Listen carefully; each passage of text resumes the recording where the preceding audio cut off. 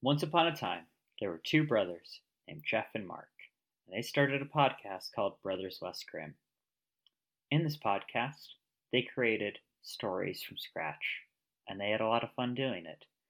They improvised the stories using a card game called Once Upon a Time. Over to you. The card game had rules. Lots of games do. Most games do. All games do? Do all games have rules? Are there any games without rules? The game of no rules. Okay, so then again, there's only one rule. And that one rule is there are no rules. Derailing us. But okay, so the game had rules and cards. There were two types of cards. There were story element cards and ending cards. So the way the game worked is the players would deal out a hand of story element cards. They would say things, like king or tower or something breaks.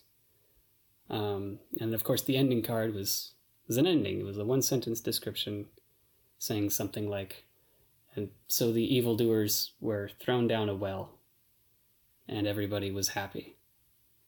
And the way that game worked is you would have to incorporate your story element cards, your kings and your towers. You'd have to work those things into the story. And then once you played all your cards, you would be allowed to play your ending card. And the player who played their ending card first won the game.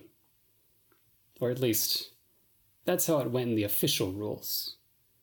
You see, these two brothers, they had some issues with those official rules, and they decided that they would come up with their own set of house rules. Over to you. They felt like the original rules were a bit too competitive, and that was detrimental to the stories they were telling. So their rules were designed to be more cooperative, so they could just focus on telling a good story.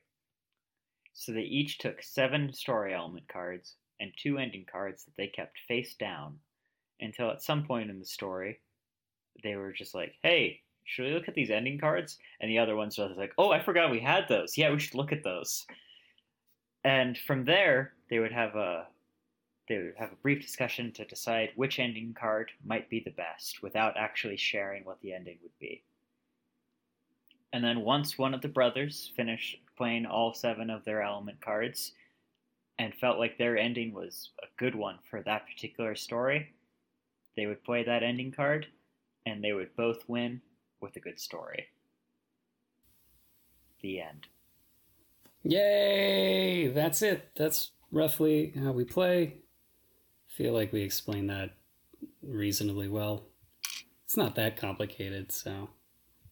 It's a game. Yeah. You can Google the official rules and then you'll figure out what we do. Yeah, actually, we're going to put links in the show notes. We're probably going to put links to videos of people playing the game by the official rules, so you can get a sense for, like...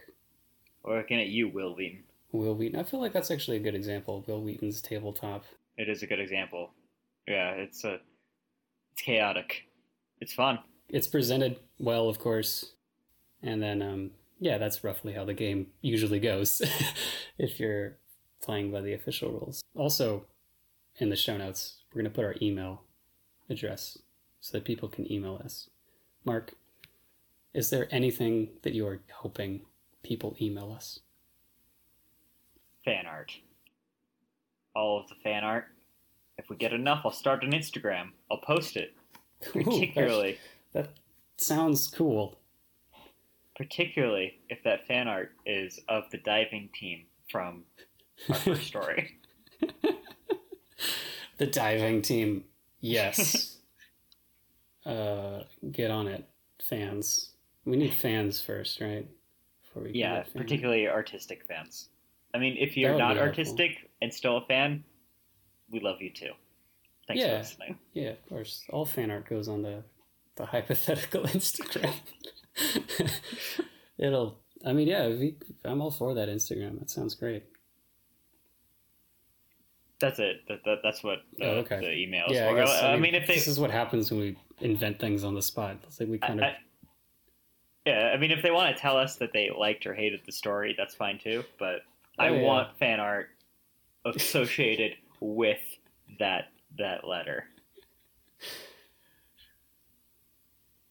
Wait, which letter? Any letter that's just like, hey, I hated the story, but I made some fan art of it anyway. Because I know that you'll only read it if you get fan art with it. Oh, yeah. That's my rule.